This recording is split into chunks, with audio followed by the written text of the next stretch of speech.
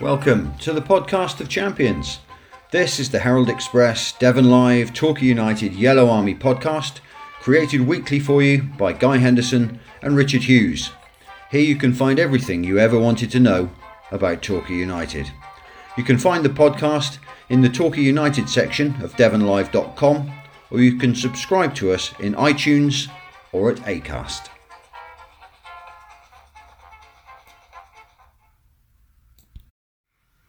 So welcome along to the Henderson Hughes support bubble for this week's podcast.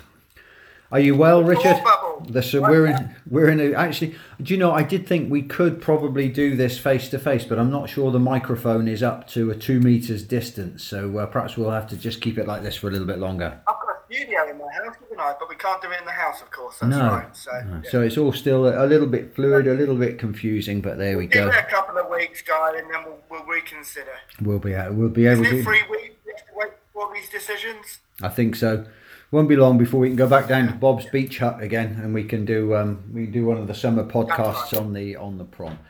First things first, congratulations down the road to Plymouth Argyle, who have found themselves promoted this week. Now that all the I's have been dotted and the T's have been crossed in the Football League. And Exeter are in the playoffs, aren't they? They are officially. Yeah, you have to look at the fact that Plymouth were promoted and Exeter now have to go through the playoffs with some disbelief, really, because all season Exeter were up in the top three. Yeah. I think this might have been the first time they dropped out of the top three, and Plymouth around Christmas time were almost still looking over their shoulder at relegation. Yeah, or just quite. before Christmas time. They were bottom at some point, so that's a remarkable switch around.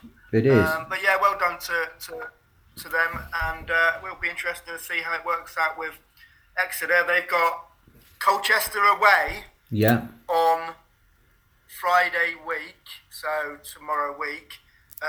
That'll be interesting because at the moment, of course, they're not allowed to travel on a coach together, and they're not allowed to stay in a hotel. How are they going to manage that then? How on earth are they going to manage that? They're looking at players driving up individually on the day. We're still in a very odd place, aren't we? And when it comes to the game at St James's Park, there will be cardboard supporters there, I gather, from looking on Twitter today. Will there? There are no jokes, no smart aleck comments from me about Exeter City and cardboard supporters. It is ridiculous. I mean, on the one hand, Matt Taylor must be delighted that they're in the playoffs because it gives them a chance to go up, although he will be annoyed that they kind of threw away that chance in the league. I don't think he will blame the league for the points averaging system that made them drop from fourth to the fifth, because they're already outside the playoffs anyway. One place drop doesn't make any difference. Of course, conversely, Peterborough in League One were third, two going automatically up. They were third, and Wickham, who were eighth, went up to third and replaced them through the points averaging system. So how can that work? I mean, I'm not surprised Barry Fry and the people up there, Darren Ferguson's the manager, and I can't remember the other chairman's name, but I'm not surprised they're fuming up there. But, the seasons have to end somehow. Yeah. And the clubs have voted for these decisions. Yeah. So, they had to find a way out of it somehow, didn't they? Yeah. I'm just going to pull the door to while Bertie's downstairs barking at a tradesman. Okay, your postman's late today, isn't he? Perhaps it's not the postman, perhaps it's somebody else. I've just seen someone draw up because obviously I live in a sort of where there's flats, and I've just seen someone draw up to do some work at someone's house, I think. So, I see. But he'll be barking until he disappears from the car park. That's fine. He's just doing his job. He's earning all those treats that you keep giving him. Again, good luck to Exeter. Congratulations to Argyle. A little bit of a heads up. N for next week. N is for no podcast next week because I'm on annual leave next week. So we thought we'd give you listeners a week off as well. We'll give you a week off the podcast. It's summer after all, isn't it? I won't be going anywhere exciting. I'll be on the English Riviera, but let's take a week off the podcast. Is that okay with you? Yeah, or I could just talk to myself for an hour, which I don't think would be the best. best thing to do. I did do a solo podcast once, and it didn't come across terribly well. So I don't think. But I tell you what we'll do. You need someone to If there's a big story breaks at Torquay, we will reconvene and we'll do a bit of a special. But look out for that. Yeah. So what's happening in the National League, Richard? You've been following everything. The reason the podcast is a little bit late this week is because we thought there might have been the meeting by now, but it's not happening until this evening, is it? Yeah, I texted you this morning, Guy, didn't I? I said, why don't we do the podcast a bit later, because the meeting's happening, the big meeting is happening today of the National League and the FA. And, if we leave it a bit later, we might have some news out of there. Sometimes clubs leak. I mean, Torquay wouldn't do that, but we have seen clubs leak information out to people from inside meetings. So I was wondering if something might come out, but it doesn't look like anything's come out. And then I was reading, just having a look around to see if there's any news anywhere, and I discovered the meeting was at 5:00. So actually, it makes no difference. So here we are. We're here, and the meeting is on. It hasn't even started. It starts at 5. So it'll be interesting to see what happens. Yeah. So I mean, so the Football League, just to get this straight, the Football League have gone for. They went for that points averaging system, which has worked out automatic promotions, like Argyle's, and it's worked out a playoff system, like Exeter's, and they will then play the playoff games behind closed doors to find out who else gets promoted. So that's completely right. So the national, and that's what I am expecting. Yeah. And that's what I am expecting to be the case in the National League. The only caveat to that is that they could promote Barrow and Harrogate as second, and not go through playoffs. But that will upset, obviously, another.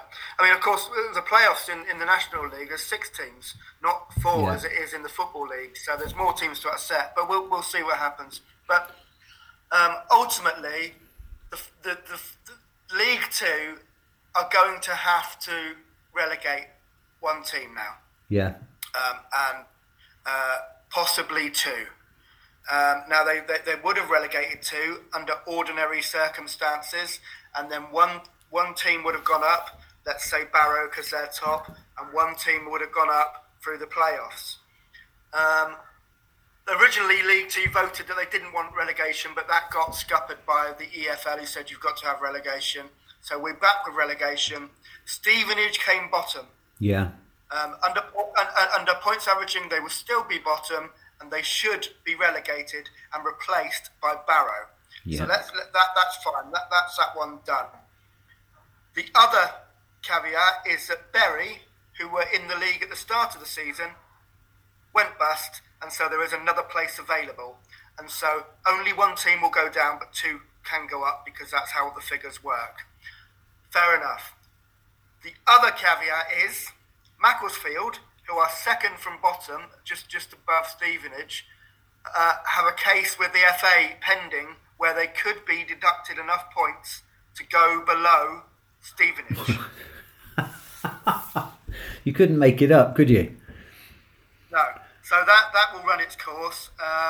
And then the other one is that the FA have...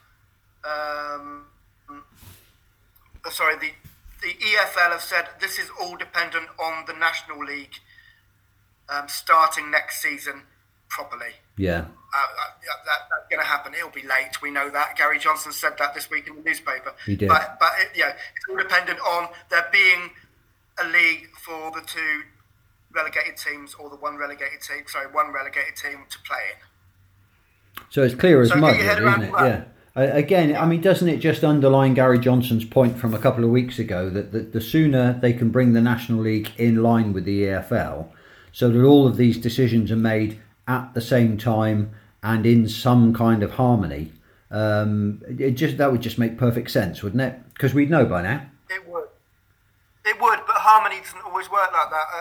I think I read a few speculation pieces about what would happen from this National League meeting today.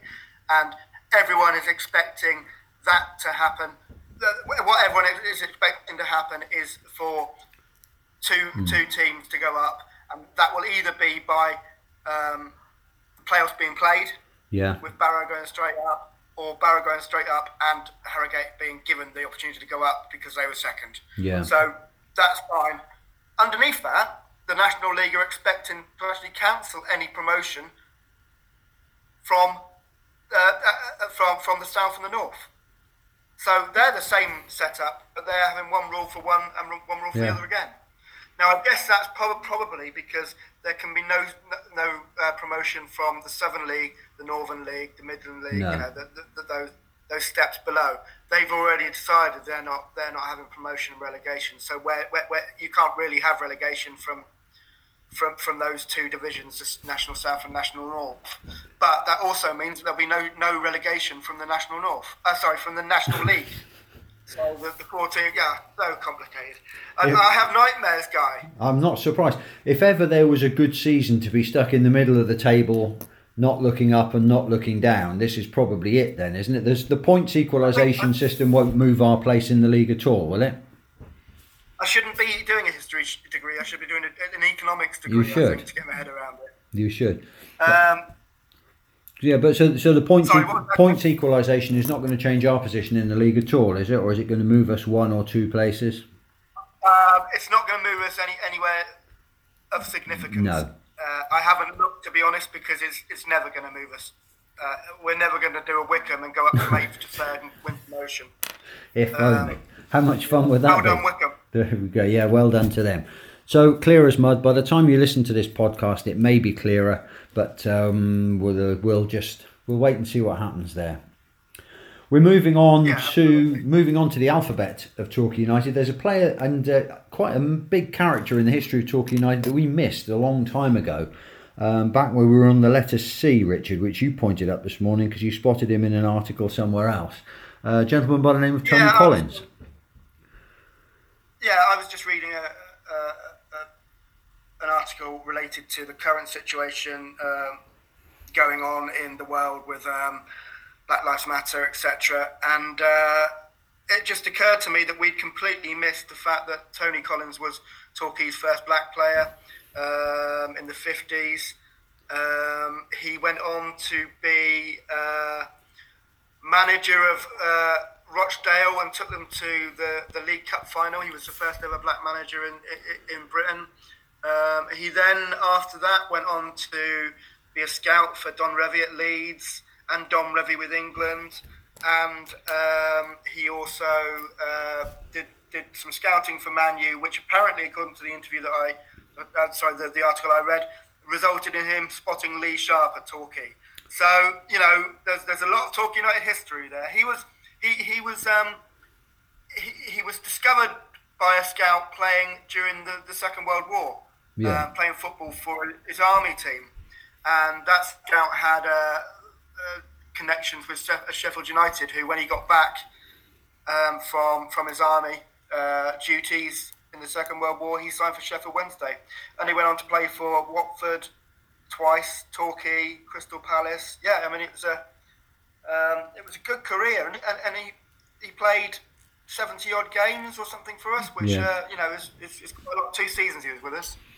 So an oversight on our part, but he's got. There's a book about him out, isn't there? Because I saw it in the office when back in the days when we had the office over in Torquay. There was a book about him around the office. So if anybody wants to seek that out, not our copy, obviously, but there is a book about him around. It should be an interesting story to tell. In these times, you know, it is a significant story, isn't it? Yeah, it is indeed. So that's him added to our A to Z. So we're on M this week. Thank you again to Julian for flagging a few bits and pieces. M for mini stand. Oh yeah, of course.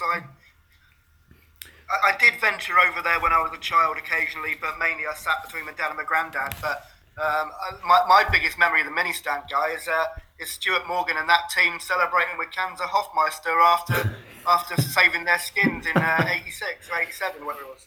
It was a great place, the mini stand, though, in the 70s, when we were all finding our way as Torquay United supporters, when you used to tie your silk scarf around your wrist and go marching into the mini stand for a Saturday night kick-off.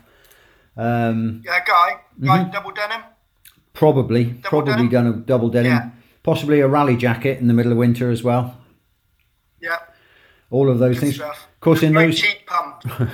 in those days, you could move freely within the ground. So you would go down behind the Babbacombe end goal for one half, and then you'd be back up in the mini stand for the other. Although sometimes there were visiting teams who would attempt to take the mini stand.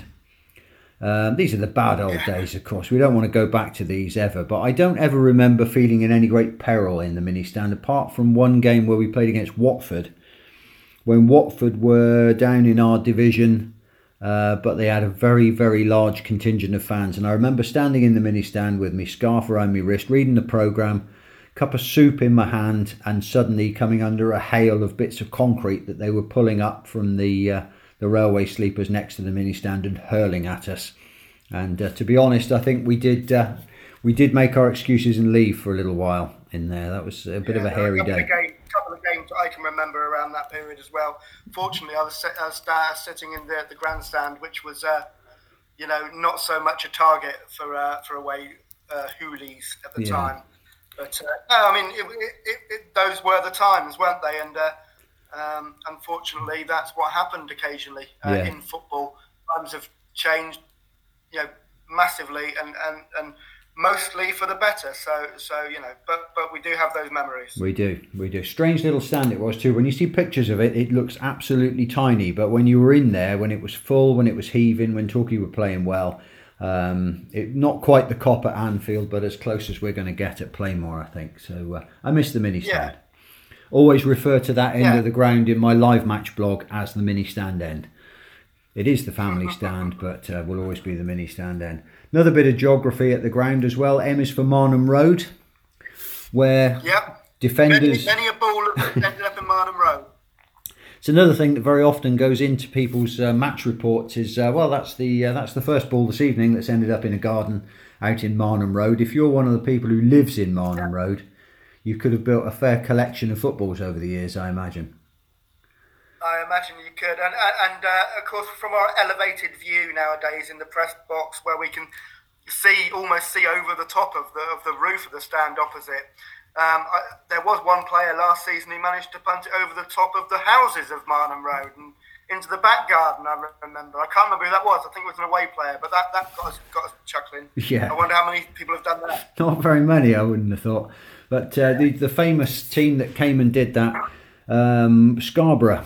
When Scarborough were first in the league, there was a game up there, Torquay Scarborough. If I remember, it was a night game, and Scarborough hoofed everything out of the ground. They came to defend, and they absolutely lumped everything as far as they could. There were balls ending up in Marnham Road. There were a couple that ended up in the school over the back.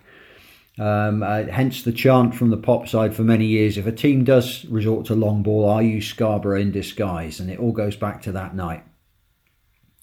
One of the jobs of the youth team when I was working for the club back in the early 2000s, late 90s, 2000s. One of the they would hang around inside the ground, and as soon as a ball went out of the ground, one of them would be dispatched to run off after this valuable object that just left the playing arena.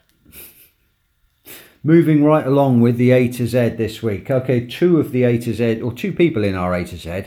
There will be mentions of Aldershot later on. I have to warn you, the following A to Z may contain traces of Aldershot. I've been meditating, so it'll be fine.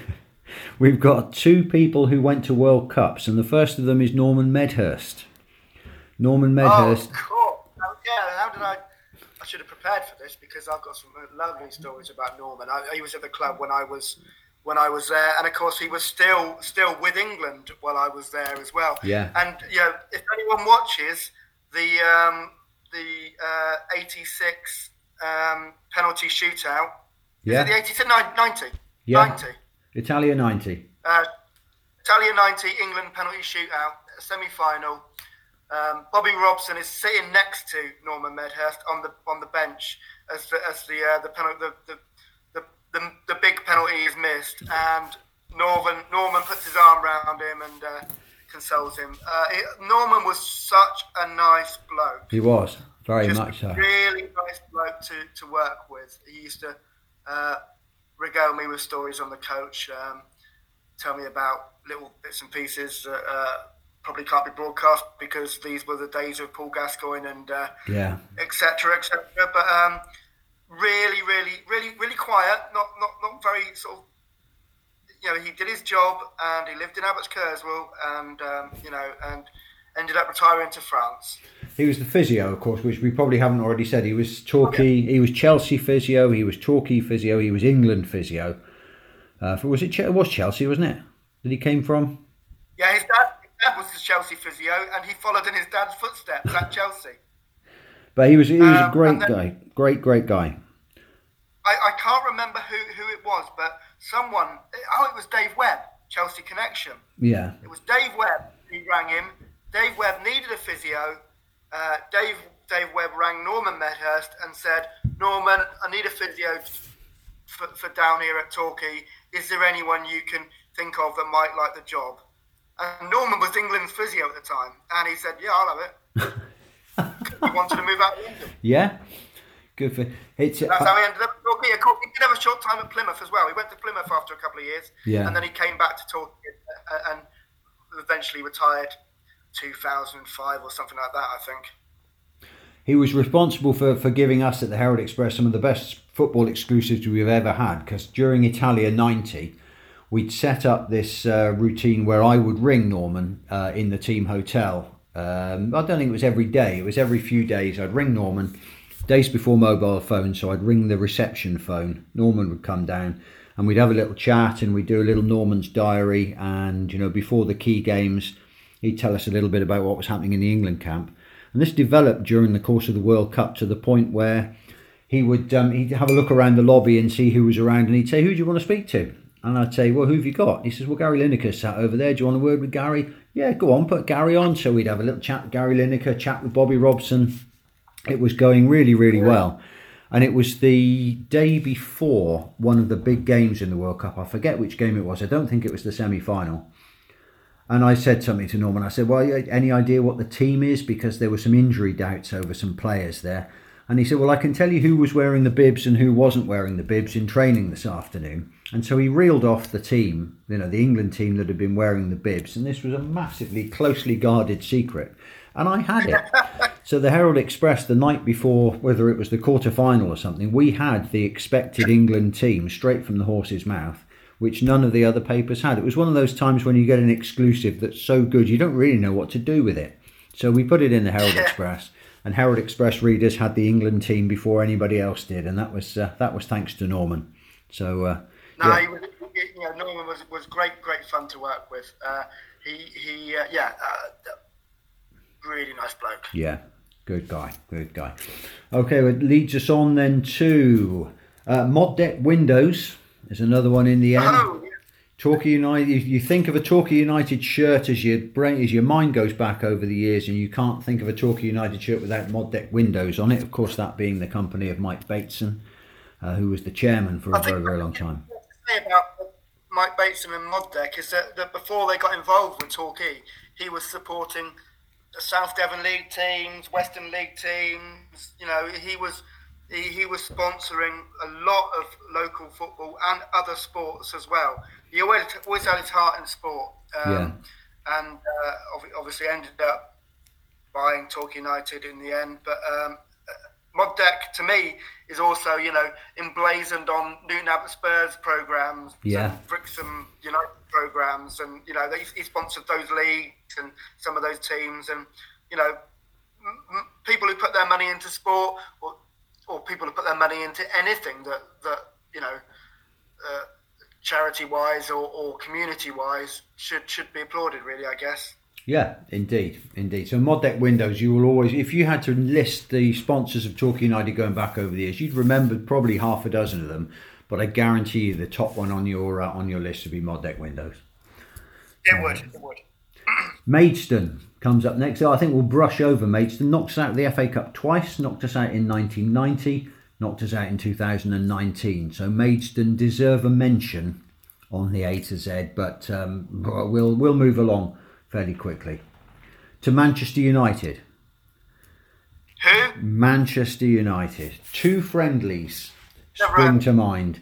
Manchester United. I think I was at both of these, if I remember rightly. 1972, There was a friendly. I wasn't at that one. Playmore.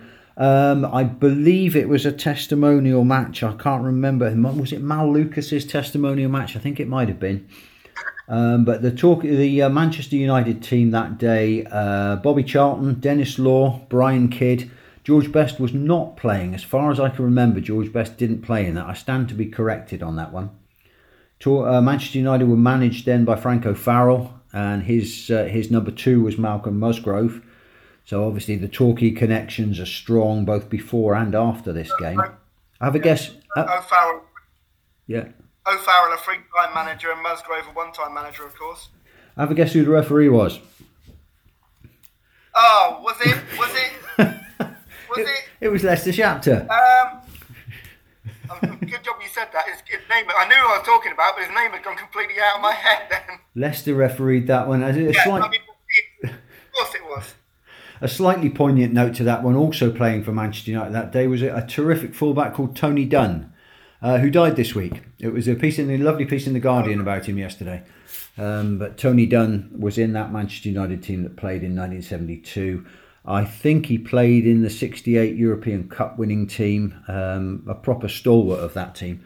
One of those players like Pat Creran maybe, who doesn't quite get the headlines that the Charltons, the Bests, the Laws and the Kids get. But what a great player, great fullback. I don't remember the result of that one, and I can't find it anywhere, so somebody will probably remind us of that. But here's one.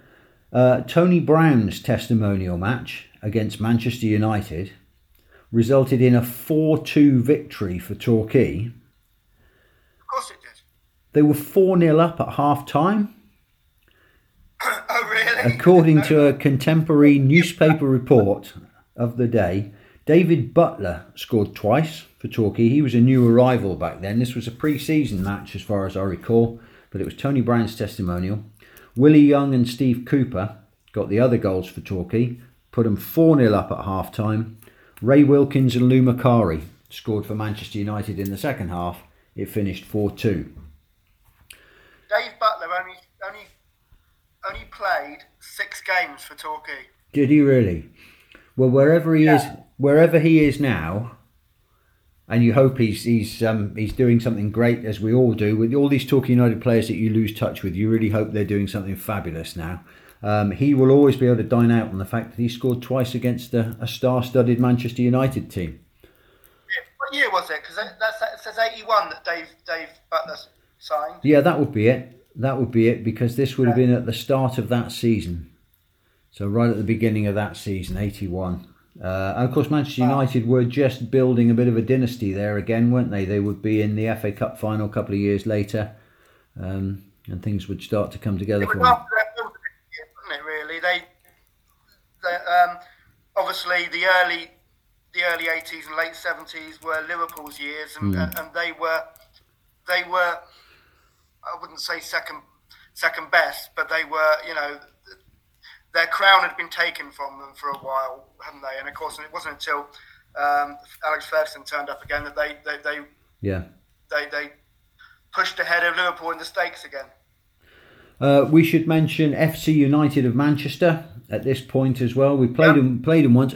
I watched this on YouTube this morning, by the way. At the time we would normally have been recording the podcast, I thought, let's see if there's anything on this. And there are highlights of the match. It looks like a cracking game. It was the 2nd of February 2015, the quarterfinals of the FA Trophy. 3,805 fans in the ground. 1,300 odd FC United of Manchester fans in the away end. There were flares going off. There were banners and flags everywhere. It was a great atmosphere.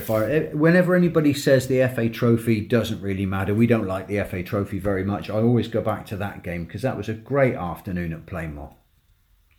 It was proper cup football, wasn't it? I mean, we were expecting anyway. They had a lot of support at the time. I'm not sure if their support has settled down now, but of course they'd only been around for a couple of years, and on the back of the Glazers being in charge of Manchester United, the FC United of Manchester became the breakaway club. Yeah. With people with some considerable amount of money involved, so it wasn't like it was starting from scratch in a park in Chorlton. it was people with money actually starting as high as the FA would allow them to, which was pretty high if I remember rightly, and that caused a bit of consternation with other non-league teams. But no, they had a lot of support. They put a lot, and of course it would have been one of their biggest games as well for in competition when they came down, and a nice place to come down in the summer as well, and all that business. And there was a lot of flares around. It was proper football. And Torquay won. If you do watch the highlights on YouTube, Ryan Bowman. Torquay never usually win those kind of games, so it was nice. Yeah, it was. 8 minutes from the end, Ryan Bowman takes the ball round the keeper rather beautifully and slots it in. But there's still time for FC United and Manchester to hit the bar about 2 minutes from the end. So I've ruined it for you there, but it's worth a look. It's worth a look online anyway. And before we move into the M team, a mention for Manchester City, just to keep the City fans happy. Julian found a programme cover from 1990 when Torquay played Manchester City in what was then the Rumbelows Cup. And quite remarkably, we lost 4-0 at Plainmoor that night in the first leg. Second leg, we went to Main Road and drew 0-0. Where's the logic in that? Absolutely. Just a word on Manchester City, of course, is that was the exciting bit about when we were hoping to be promoted to whatever it was, Division 3 or League 2 or whatever it was. And I think it was Division 3, the Rodney Jack season, the playoff season, because Man City had been relegated to that level that season. Yes, of course. It would have been interesting to see Torquay playing Man City in the same division in a league which game. Obviously, lost to Wembley and it didn't happen. Who'd have thought? Right, let's have a little look at the team here. There are so many M players. We've got a team, we've got a bench, and we've got a list of players who didn't make it. So we'll crack through these. But there are some players who we will dwell on because they're big names in the history of Torquay United. The first one being goalkeeper Mike Mahoney. Brilliant goalkeeper. Played 167 games between 1970 and 1975. I found a couple of pictures of him. He looks as if he's running in a haircut for Noddy Holder. But he moved to Newcastle. I'm a fine one to talk. But yeah, he moved to Newcastle from Plainmoor. He's a legend up at Newcastle. Very, very popular player up at Newcastle United. Played in the States for Chicago, played in Long Beach, played in Los Angeles. And the most recent entry on Wikipedia, he's coaching at Bristol Manor Farm. So whether he's gone back to his hometown, I don't know whether he's still there. Is he really? I didn't know that. That's interesting. That's quite a good story if he is. Yeah, he was. That's a mention on Wikipedia. He may not still be there, but he certainly was there at one time. Fantastic goalkeeper. Always remember Mike playing in those early 70s games. Jim McNichol, of course. We mentioned. Don't mention the dog. Don't mention the dog. Well, we mentioned him last week in the other context. A long, illustrious career, and people only ever remember the dog. But let's think about. He was Player of the Year for Torquay in that season. He played 162 games for Torquay. He also played for Luton, Brentford. He played for Exeter twice. He played for Torquay twice. He was in the Sherpa Van Trophy final with us in 1989. And he ran a very, very good pub indeed out at the Exeter Inn at Ashburton. And if you want to see what fine fettle he's in these days, there's a very, very good video promo for the 1899 beer, which Jim is in. He's in it, is he? He's in it. It's a very, very good bit of filming by a Torquay United fan, by Johnny Finnis, a Torquay United fan. It's very good. Jim's in it. Have a look. Alongside, I met Jim. Yeah. I might have said this before. I met Jim many years ago. He was a friend of the landlord of my local pub, and we sat and had a couple of pints one day. But of course, he was always still. Oh God, everyone just wants to talk about the dog. Yeah. Well, let's talk about the blameless career, many games that he played apart from that. And a fabulous defender, great header of the ball, 19 goals there. He's another one. 18 of them headers, do you reckon? Yeah, probably. 18 of them headers. There was a time when Torquay used to have a routine going where somebody would flick on a corner at the near post and Jim McNichol would arrive at the far post with a powerful downward header, which more often than not was on target. A lot of goals came that way. Alongside him, Brian McGlinchey, who Brian McGlinchey is a player. He was an important part of that promotion team. He was in that team, wasn't he? He was part of that team. He was here from 2003 to 2006. He'd been at Manchester City early in his career. Then he was at Port Vale, Gillingham. He played for Argyle, played a lot of games for Argyle. But I hadn't realised quite how young he was. He was only 28 when he had to retire through injury. Brian McGlinchey, he's not that old now. Yeah, I remember he had to retire. I can't remember what the injury was, but it was obviously something that couldn't be cleared out. He was a good player. Yeah, defenders like that, experienced defenders playing at that level, are always worth a few quid, aren't they? Alongside the two centre backs in this team, this is a stellar team, by the way. The two centre backs. At the first one, Angus Red Mist MacDonald is in there at centre back. Angus, the Alexandra Burke's other half. Angus was with us he played 98 games for us up till 2016. He got sent off in his debut when he played for Salisbury. He liked to card, Angus, but what a hard nut, what a player to have in the centre of your defence. He was with us a couple of times, wasn't he? And eventually signed properly again, and was with us for a couple of seasons. I always remember the first day I went down with David Thomas to meet Paul Cox when Paul Cox became the manager. Yeah, and it was just before pre-season, I'm guessing, and we were sitting in Paul's office, just having a chat, doing an interview, and there was a knock at the door, and Angus, of course, Paul had never met any of the players, but Angus knocked on the door and put his head round and said hello to the new manager, and I'm just going in the gym, and then he wandered off to the gym, and Paul looked at me and Dave went, like the look of him. Yeah, he's a good player and will continue to be a good player. I mean, the good news for him, he had a scare with bowel cancer last year. He's had the all clear on that now. He's at Hull, he's been at Barnsley. He's got a long career ahead of him, hasn't he, Angus? And we hope to see a lot of it. He's one of those players that you saw had potential, but obviously worked hard to bring it out. Yeah. And you get the move, don't you? Yes, you do. Yeah, works out well. And then Alexander Burke. Absolutely. And alongside him, one of the most popular players ever to play for Torquay United, big Darren Moore. Darren Moore is in there. This is. You see, you were so excited then, I've no idea what you said. What a team this is. It's a great team, isn't it? Great team. Darren Moore, 124 games for Torquay. He'd come to us as a YTS it was then, wasn't it? Yeah, the John James Brummie route. He played internationally. He played for Jamaica. Yeah, played for Jamaica. After us, he played for Doncaster when he went up there with Colcombe and Derby. He played for Bradford, Pompey, West Brom, Derby, Barnsley and Burton.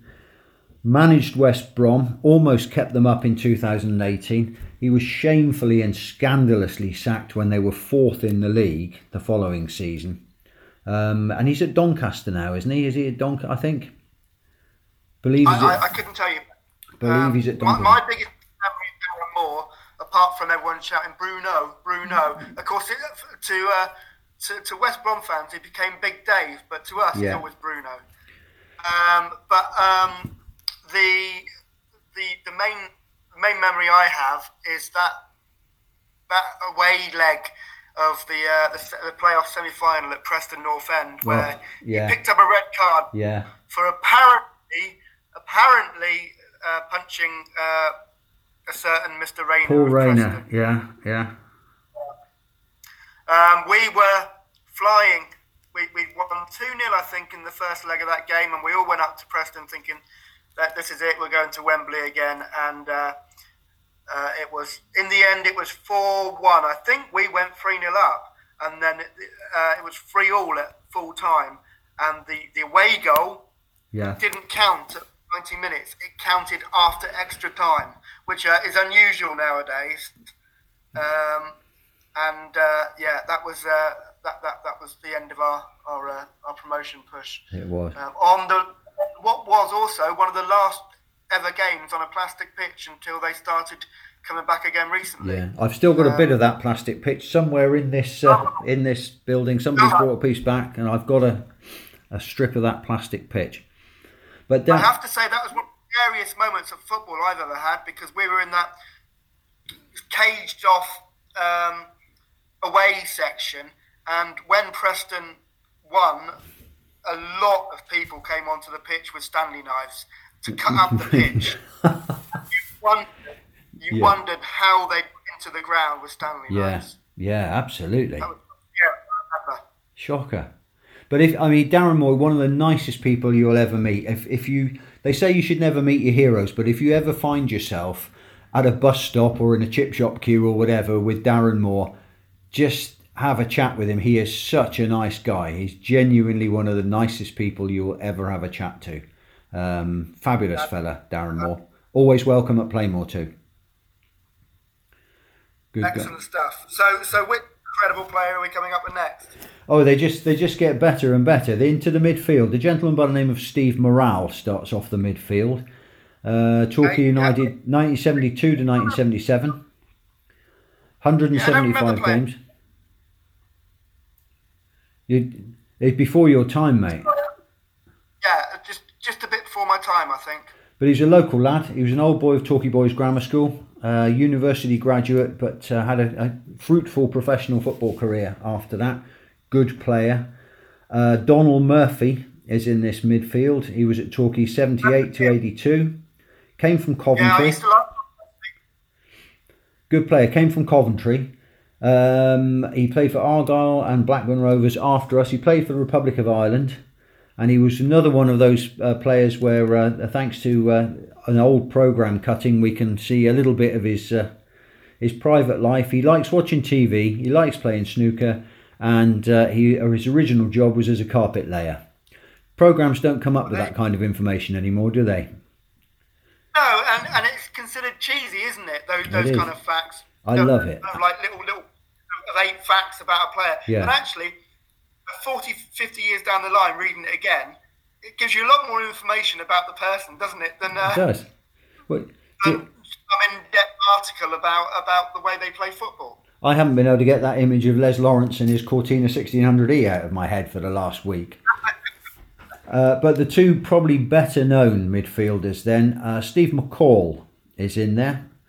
Steve McCall, who was part of the playoff team, who scored the most incredible goal against Scarborough. The Rodney Jack goals are rightly revered, but McCall's goal, I had a look at that this morning as well. Couple of touches, turn inside, takes a little step, left foot, curls the ball into the top corner of the net, an inch beyond the goalkeeper's outstretched fingers and an inch under the bar. It could not be more perfect. It's just a great goal. Into the game as well, hadn't he? I mean, he came to us from Plymouth, didn't he? But his time with Ipswich, he played in European Cups and all sorts. Yeah, he was a really, really good player. One of those players that you would say was cultured. You know, he was just he was quite a long way into his career when he came to us, but everything he did on the pitch was considered. He never wasted a pass. He probably didn't put the ball out of play more than about twice in a season. He was just a terrific player. And alongside him in the midfield, the 6th most appearances for Torquay United in the table of players. A former player of the year, former captain, 391 games for Torquay between 2006 and 2014, Lee Mansell. Of course. Another player, you go back and you think of players who've had a huge impact on the club over the years, and Lee Mansell would be one of them, wouldn't you? I mean, an industrious midfield player, really good captain. Galvanised some teams that sometimes weren't the best and turned them into better teams, I think. Yeah, quite. He had some facets to his game as well, so he could play in quite a few positions, couldn't he? I mean, he was a midfielder and a defender during his time at Torquay, and quite an influential figure in the dressing room, I think, as well. He had one great season as well, didn't he? Well, I think it was the Rene Howe season where he was playing He was playing on the front foot. He was playing sort of at the top of the diamond, if you like, in midfield, and he suddenly started scoring goals. That was probably his best season, I think. No, good player. And of course, he went to Bristol Rovers after us, and maybe he left us too soon. Okay, and up front in this team, okay, you talk about a stellar team. We've got a player who is in the top 10 goal scorers for Torquay, in the top 10 appearances for Torquay, and alongside him the only player that I could find who has more goals than appearances for Torquay. Okay, we'll start with Don Mills. Don Mills. Okay, so legend, yeah. Legend, always in the top 5. 1948 to 1962. Sorry, mate. It's the delay on our bubble here. 48 to 62, 367 games, 84 goals. He first of all came on loan from Queen's Park Rangers. He played for Cardiff, played for Leeds. He's 8th in the all-time top scorers, and he's 9th in the all-time appearances. And he's an absolute Plainmoor legend, isn't he? Of course, went on to be a trainer as well afterwards. Anyone who saw him play, and obviously we didn't, but anyone who did that I've spoken to said he was an absolute class player. Yeah. So we'll team him up alongside a player who only played 4 games for us, but managed to score 5 goals in those 4 games. He went to my old school. He played for Torquay United and Wales, so you kind of live in the dream. It's got to be Kiefer Moore, hasn't it? Yeah, what an impact he played. Yeah. And, we were whiskers away, apparently, from signing him for the following season on a full-time basis. And then money men, Ipswich, came in and made an offer that he couldn't refuse, and he went there instead. But apparently Kevin Nicholson had it all done and dusted, more or less. Yeah. And then the phone call came from the bigger club. But, what an impact. That hat-trick. Yeah. Well, and the great thing is that when he goes on, because he will have a long career, he played out of the league for quite a long time. He played at Truro, he played for Paynton Saints, he played for Truro, Dorchester, Yeovil, Viking, Stavanger. But then from Forest Green Rovers, he got his little loan move to Torquay, he got his hat-trick against Solihull Moors, and then, as you say, Ipswich came in for him.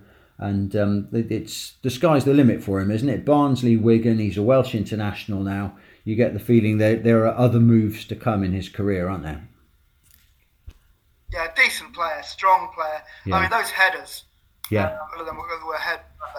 Fantastic. It was, I think, Butler. I can't remember his first name, but the cross from Butler for one of those hat-trick goals. Oh, but was it Dan Butler? Was Dan Butler there? Yeah. Yeah, from the left side of midfield.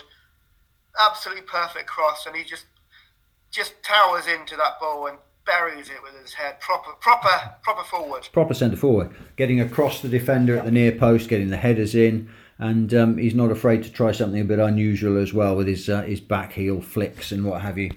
Great player. Don Mills and Kiefer Moore. You go into battle with Don Mills and Kiefer Moore up front, wouldn't you? Absolutely, yeah. Very much, yeah. So the subs bench, as we're clocking up the time here, but the subs bench, Sean MacDonald, of course, is on the subs bench. Our goalkeeper, only kept out of the first choice team by Mike Mahoney, and that's not a bad thing. Alan McLaughlin is the other World Cup attendee. He was there in '94 as part of the Republic of Ireland World Cup squad. He played of course in the Bryn game. Played 24 games for us. Scored 4 goals along the way. I see Aldershot come up in the next one. Sean McGinty is on our bench as well. I liked Sean McGinty. I thought he was a good player. I did. He'd been a contemporary of Paul Pogba at Old Trafford in Pogba's first spell up there, hadn't he? When he was a young lad. Sliding doors. Their careers kind of went in slightly different directions, but after leaving us, Sean McGinty, he went to Partick Thistle, and he's at Morton at the moment. If football ever resumes again, he'll be playing for Morton, so let's hope he does well up there. Next on the bench, Ian Morris. Irish player, played for Blackpool, Chesterfield, Scunthorpe, came to us 2011 to 2013. I'll be honest, I was always a bit disappointed by Ian Morris. I was away. I don't remember too much about him. I understand he didn't quite do what you expected. No, it's not something I like to say. I mean, I wouldn't be very happy if people came around and poked around in my work and said, well, I'm a bit disappointed in that. So I don't like to say it. But even Ian Morris, I always thought there was much more to him than he gave us at Plainmoor. But he's had a good career after leaving Plainmoor. He's played in Ireland, Shelbourne and Bohemians. So hopefully things have worked out well for him. But there was always more, I thought, that he didn't give us. Yep. And then father and son completing the bench. Cliff Myers, who's another legend at Yeovil. He was given a free transfer by Charlton when he came down to Torquay. He was in Torquay from 73 to 76, played 94 games, and went on to run a very successful bar in Rhodes, which was visited by a lot of Torquay United fans. He's not with us any longer, Cliff, very sadly. But his bar in Rhodes was a proper... a haven for Torquay fans whenever they were over there. So, and then Chris was the year above me at Audley Park, and I was in goal, and he broke one of my fingers. Really? With a shot. Yes, I think we said that before. They see there are very few podcasts that give you this level of detail on your players of the past. It really was a first G plastic pitch that we used to have. It was like a rubber crumb pitch. Oh, I remember. I remember playing on that. It was made of old tyres melted down or something, wasn't it? Yeah. That was ridiculous. You sit on it, you just lose half of the skin on your leg. Yeah, absolutely. But Chris Myers, of course, played 135 games. Played more games than his dad did for Torquay, and he was in the team that won at Wembley in '91. Went on to Dundee United. Played for Exeter. Thoroughly nice guy again. So players who didn't make it, and then we'll move on to the management. Tommy Mitchinson doesn't even make it onto the bench. Tommy Mitch, the midfielder, 68 to 72. He scored goal of the month once, if I remember rightly. Torquay, one of Torquay's very rare appearances on Match of the Day, and Tommy Mitchinson piling one into the top corner, I believe was goal of the month. It's probably, well, almost certainly the only time that ever happened. Russell Musker didn't make it into the team. Managed Taunton to the FA Vars in 2001. Another player who's put a lot into the local game, hasn't he, Russell? He's been involved with a lot of local clubs. Been a manager around a lot of clubs, yeah. Dean Mooney, a proper unit, Dean Mooney. The second time we're going to mention Viking Stavanger. He played in the Norwegian Cup final in 1979. He played for Haugar against Viking Stavanger. There's a little known fact about Dean Mooney. But he was a unit. He was a big lad, sort of a striker that you wouldn't really have wanted to defend against. Chris McPhee is another player steeped in local football connections. And he scored for Ebbsfleet against Torquay in the 2008 trophy final. And he's another player whose career included a spell at your favourite team up in Hampshire, Aldershot. Yeah. Yeah, obviously, the last time I heard of him, I'm sure he's still playing around somewhere, but he was playing for Buckland last season. Yeah. Not last season, one that's just been curtailed, but the season before. Player called Simon Milton, who only played 4 games for us on loan from Ipswich back in '87. But he played 300 odd games for Ipswich. He's a big character at Portman Road. But we had him briefly on loan. I remember him as well. I thought he played more than 4 games. But he really was a good player. You could see it even then. And he's gone on to have a really good career. And the last man, you'd have to have Don Mills and Kiefer Moore up front to keep John Marquis out of your team. Of course, yeah. He only played 5 games on loan for us, scored 3 goals for us. He was at Millwall at the time. If you look at his career, he spent such a long time out on loan at various other clubs. But he moved to Doncaster. He's at Portsmouth at the moment. Good player, will score a lot of goals, good striker, John Marquis, and a proper joker in the dressing room, apparently. Good stuff. Never sure if that's a good thing or not. You know, when a player's career detail says he's a right joker in the dressing room, you kind of wonder whether that's a manager's euphemism for something. But I also think you can be a joker in the dressing room and it works, but you can also be a joker in the dressing room, and it doesn't. There can be two jokers. I mean, and the management team, of course, we've got this letter M right in the middle of the alphabet is stellar. We have Roy McFarlane, of course, who July 2001 to April 2002, and built the squad that, as you said the other day, built most of the squad that Leroy then went on and coached and turned into a promotion tide. And gave me my job at Torquay United. And gave you your job at Torquay United. So he's obviously a good guy. 26% win record he has. I love spending away games when the players were sent to bed at whatever time it was, and the directors would sit up with a couple of glasses of wine. I just chewing the fat. I used to love listening to Roy talk. He knew his stuff. He was very, very, very good. Stuart Morgan, of course, Stuart, who had played for Torquay, played 14 games for Torquay on loan from West Ham in 1969, then came back and managed Torquay through 96 pretty gruelling games, ending with the Bryn game. His win ratio, according to TorquayFanstats.com, 20.83, so not the best, but not the worst by far. Another... remembered really for being the manager of that team that stayed up on the last day, but yeah. Malcolm Musgrove was manager from the beginning of 1973 to the end of 76, 188 games and a 32.45% win rate, which isn't bad, not bad. And he had some good players in those teams as well. That was those were the mini stand days, the Malcolm Musgrove days. Yep. And finally, Eddie May, who had us from November 95 to May 96, 32 games, and according to TorquayFanstats.com, a 9.38% win rate, which I think is the worst of the lot. So poor old Eddie May, he had a pretty torrid time at Playmore. But yeah, he did. But, I remember, I think I was at his debut game away at Cambridge. I was living in Norwich at the time and hitched down, 95, it would have been around then. And he didn't have the best time at Torquay. Are we going to mention before we stop on the managers, Percy Mackerel? Percy Mackerel, of course. I thought there was something fishy about that. Yeah, well, Percy was the manager at Torquay United when they won promotion to the Football League. He was the player manager and he played in 6 games that season. Brilliant. I can't speak. Percy's such a legend that my friend Stephen Badcott named his 6-a-side team after them, and they were Percy Mackerel or Mackerel United or something for years. But no, I think he's worth a mention because he was South African. He was our first league manager, and he was our first international manager. There you go. What better note to end on than Percy Mackerel? 1927. I see. I've already, my journalist's pun machine is working on Mackerel finding the net and all kinds of things like that now. So I'd better. Now's as good a time as any to call a halt to proceedings, I think.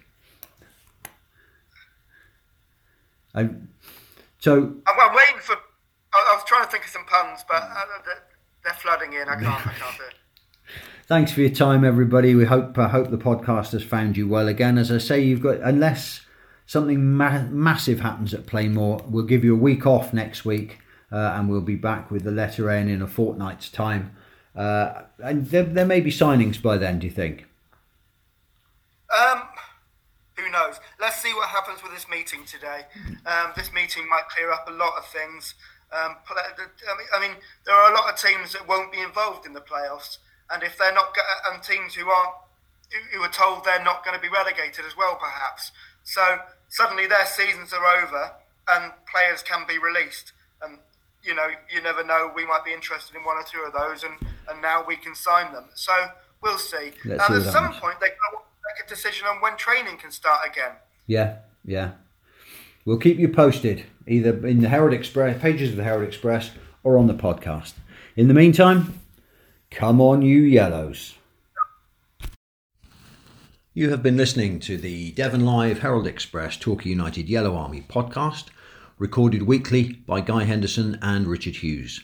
You can find us in the Torquay United channel on the Devon Live website, and you can subscribe to us at iTunes.